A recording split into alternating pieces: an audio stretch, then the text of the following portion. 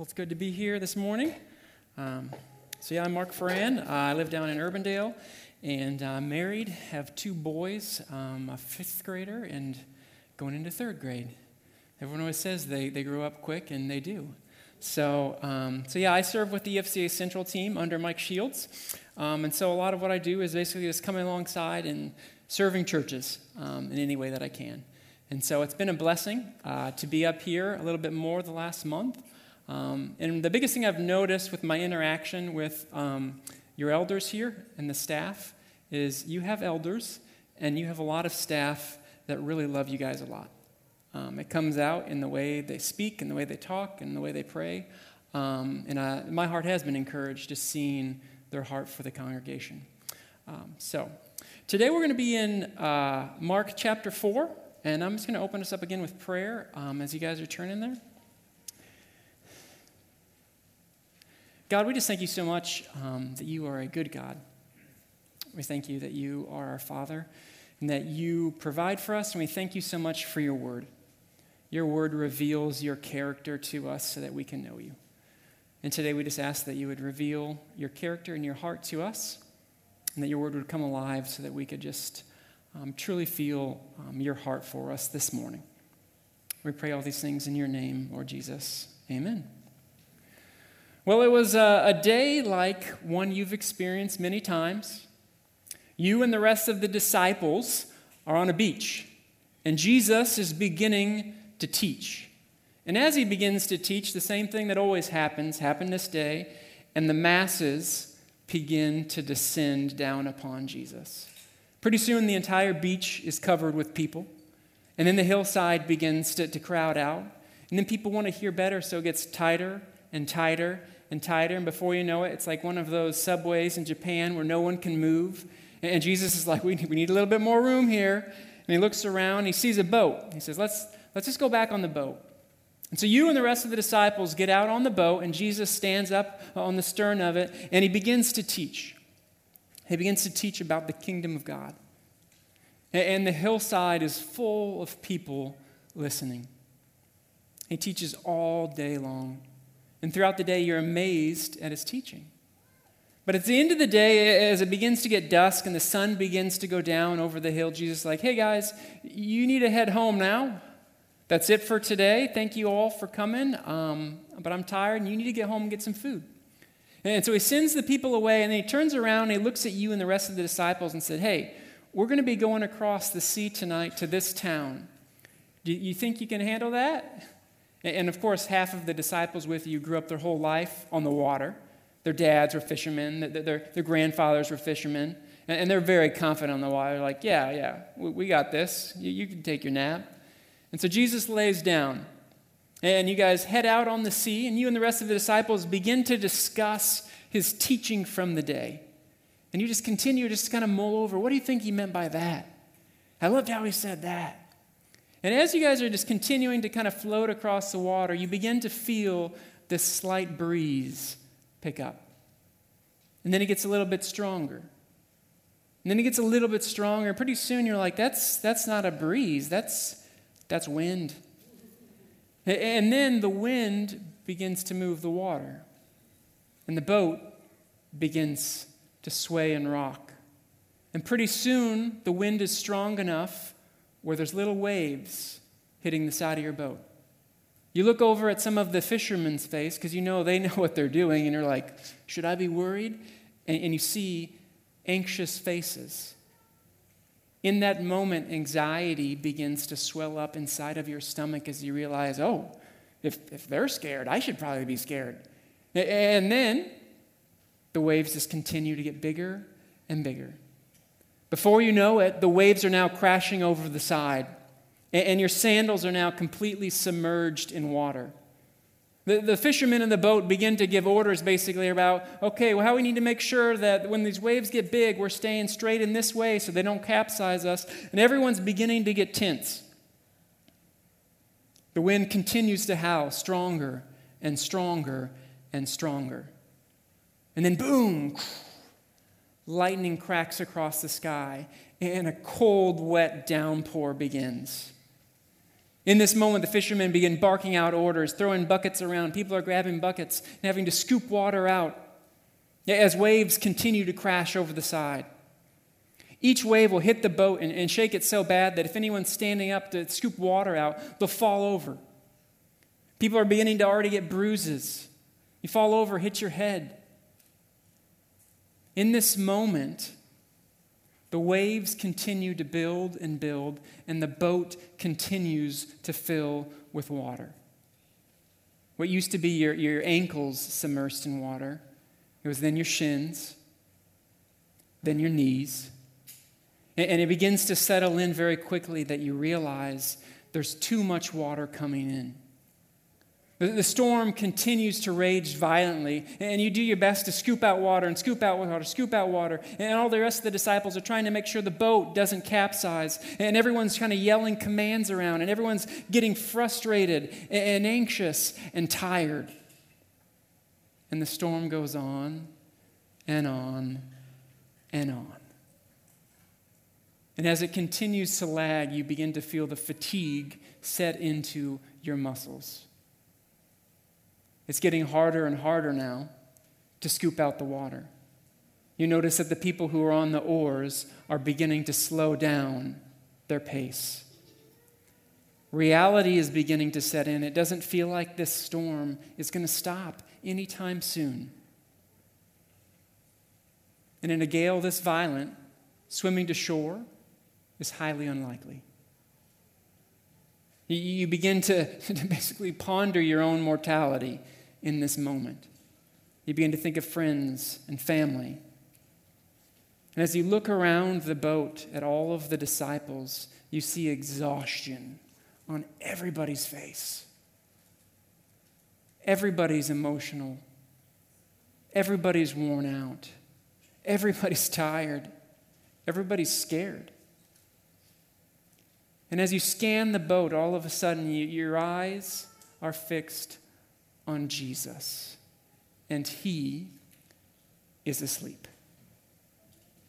And in that moment, you have this fury of all these emotions that rise up inside of you. The first one being shock and surprise, and a little bit of amazement that he could have stayed asleep. And the next one is anger. What? Why is he asleep? How could he be asleep? How is this possible? And you begin to look around, and all of the disciples kind of have this, they're all staring at Jesus now, like, what is going on? To finally one of the more bold disciples goes over there and actually shakes him and goes, Jesus, what are you doing? Don't you care? Don't you care that we're about to die? And Jesus stands up, and he looks at all of the soaking wet, tired, fatigued, fearful disciples. And he looks out over the water and says, peace, be still. And in an instant, the wind that has been howling for who knows how long loses its sound, loses its steam, and dissipates. And the waves that have been crashing over the side, filling the boat, flatten out into the absence of a ripple. The rain ceases, and the lightning stops. The storm is gone. And Jesus once again fixes his eyes on you and the disciples, and he said, why are you so afraid? Have you still no faith? With this, you and the rest of the disciples are in shock. And one of the disciples leans over and whispers to you, who can do this? Who can command nature and it listens to him? In this moment, you have a moment of realization.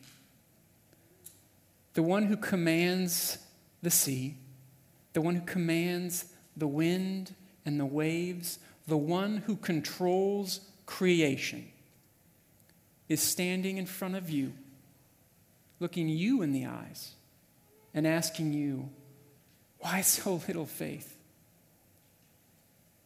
Do you still not have faith? Our passage from today is Mark chapter 4. starting in verse 35. It says, "On that day, when evening had come, he said to them, 'Let us go across to the other side.' And leaving the crowd, they took him with them in the boat, just as he was. And other boats were with him. And a great windstorm arose, and the waves were breaking into the boat, so that the boat was already filling. But he was in the stern, asleep on the cushion. And they woke him and said to him, 'Teacher, do you not care that we are perishing?' And he awoke and rebuked the wind and said to the sea, 'Peace, be still.' And the wind ceased, and there was a great calm. And he said to them, 'Why are you so afraid? Have you still no faith?' And they were filled with great fear and said to one another, 'Who then is this, that even the wind and the sea obey him?'" I love thinking about the Word of God, like actually pausing long enough as we read through it to think about what would it have been like to experience this. Because it's so easy and so often to come to the Word of God, especially if you've been to church your whole life or you regularly attend and you know these stories well, to just kind of read through it and go, yep, there was a storm. And then the disciples, they had little faith. I mean, come on, I wouldn't have had little faith. And just to kind of read it in this tone of going, yep, matter of fact, move on to the next story. But when we pause and we think about what would it have been like to endure that, to sit there and to feel the emotion that the disciples would have felt, to feel their fear, to feel the water over their ankles and their shins and their knees beginning to feel, and that hopelessness and that fear.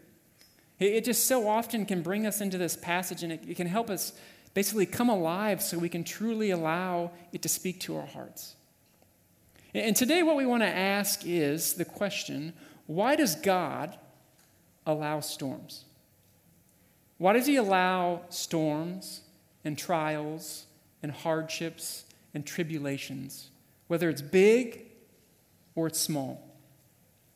Why does God allow these things to happen? And what can we learn in them? And so that's what we want to do. We just want to dive into this passage and ask these questions.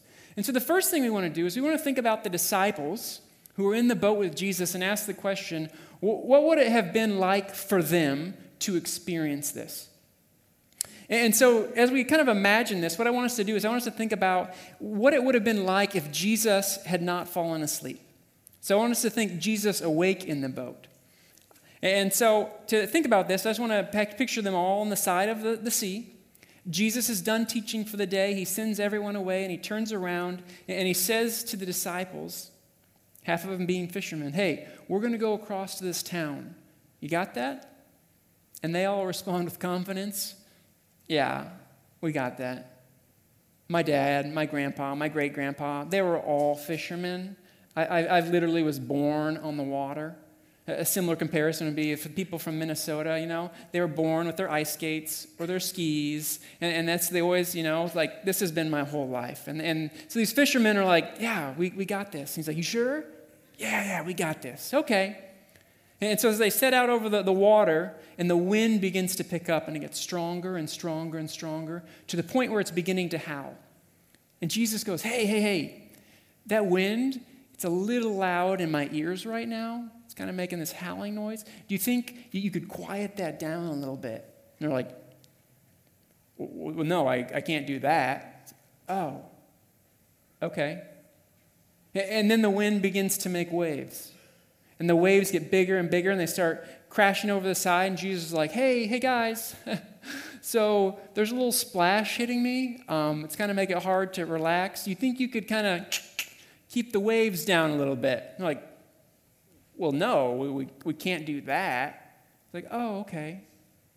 And then the thunder and the lightning and the rain soaking them. And he's like, hey, guys, I'm getting a little wet. Do you think you could keep the rain down? Well, no, we don't have any control over that. You see, there's this progression that begins to take place where this storm begins to reveal to the disciples how little control they actually have. And that's what storms do. Where it's so easy in life to feel like we do have control, that we can make things happen. And when storms arise that are outside of our control, they very quickly reveal, whoa, there is a lot going on here that I don't have control over. And that's what begins to happen in the disciples. And when Jesus doesn't step in immediately because he's asleep, a progression begins to take place in the disciples' heart. And that progression, kind of as we played it out, as we thought about this, is a few of the disciples, are looking over to the fishermen going, are they anxious? Should I be anxious? And like, oh, well, they're getting worried. They're whispering, I'm beginning to get worried. And then as this progression takes place where the storm gets bigger and bigger and bigger, we can all imagine what it would be like to be there. Being in a boat in the middle of a sea, in the middle of a storm, as water begins to rise. Do you know what else begins to rise? Anxiety. And just that fear that takes over in those moments of what is going to happen. You see, that's this progression that takes place in the disciples' heart where anxiety builds to the point of fear, where they're all anxious. And when they finally do basically, you can almost say, lash out at Jesus, we see their emotion in their words. Don't you care that we're going to die? It wasn't a, hey, Jesus, just want to wake you up, kind of let you know. Didn't know if you noticed, there's a storm going on right now. We could use some help. No, it was, don't you care that we're going to die? What comes out of their heart is fear. Matthew 12:34 says, for out of the abundance of the heart, the mouth speaks. Matthew 15:18 says, but the things that come out of a person's mouth come from the heart, and these defile them. Their words to Jesus, don't you care? It's basically this insight into their hearts. What is revealed is their lack of trust and faith in Jesus. In this moment, basically, as anxiety rises and as fear begins to build and the emotion of the moment takes over, basically they're masks that we have it all together, we're in control. Those masks come off, and what's left is this raw emotion in survival mode. Their hearts are fully revealed to Jesus in this moment. And these are the hearts that Jesus speaks to, saying, have you still no faith? I love what Jesus does in this moment where he demonstrates to the disciples, I am worthy of your trust, even in this situation. When Jesus wakes up, I can imagine being on the boat, and as Jesus first wakes up after they say, don't you care that we're perishing? I can imagine one of the disciples taking an oar and be like, here, you're on oar duty. Or someone grabbing a bucket and being like, here, you scoop for a while. I can barely lift my arms. But Jesus doesn't do either of these things. He doesn't help in the way we would imagine him being able to help. Instead, he stands up, and in an instant, he removes the storm completely. In an instant, he reveals to them the one who controls creation is standing in front of you. The one who has the power over the wind, who speaks to the sea and the sky and the waves. He's standing in front of you. And he's been with you the entire time. But all of the disciples had to take their eyes off the storm before they fixed them on him. When Jesus calms this storm, it's as if his actions are speaking to the disciples, saying, let me show you that I am worthy of your trust, even in this situation. About 7 years ago, I went through the most painful storm in my life. I was hired to be the new senior pastor of a church, and unbeknownst to me, I was hired at a church in the midst of conflict. And behind the scenes, the train had already come off the tracks, and it was just picking up speed. And it was only a few weeks before these things began to be very public. And I remember I was only there 7 weeks before, in one of our leadership meetings, I received the worst tongue lashing I've ever received in my life. And I remember going home, and I just kind of had this expressionless look on my face, and my wife was like, "Are you okay?" And I was like, "No, I don't think we're going to last till Christmas." And we were hired in August. And that was just the beginning. It ended up lasting for about a whole year. And it was just like the disciples out there in the storm, where every new circumstance, every new phone call, every new situation was like a new wave that was coming over the side. And at the very beginning, I could have seen myself like, "Oh, we got to talk to this person. We got to talk to this person." Running around basically trying to scoop water out, and we got to keep this thing afloat. We got to move forward. And slowly, everyone's heart began to be exposed, because everyone was going through it together. We were all tired. We were all exhausted. And I remember constantly the Word of God beckoning me like a lighthouse. Fix your eyes on Jesus, the author and perfecter of your faith. Fix your eyes on Jesus, the author and perfecter of your faith. And I remember once like sitting in my office kind of staring out and just going, "Really?" Because right now it kind of feels like we're in a sinking boat. Don't you care? Don't you care that your disciples are struggling? That they're having a hard time? That we're all exhausted? Don't you just see this? And I could just see myself basically in this boat with these disciples going, "That's how I feel." But what I didn't see at the time was what God was trying to do in me as we went through this.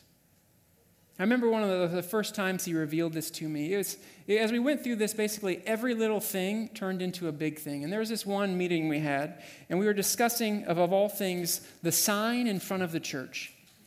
Yeah, it's always the important things. And the sign had been there for over a decade. The letters were falling off. You couldn't read it. It had the last pastor's name on it. So we needed to get a new sign, which we did. And someone's like, "Okay, well, what do we need to put on the sign?" Like the name of the church, the phone number, the service times. And one of the guys goes, "And the pastor's name."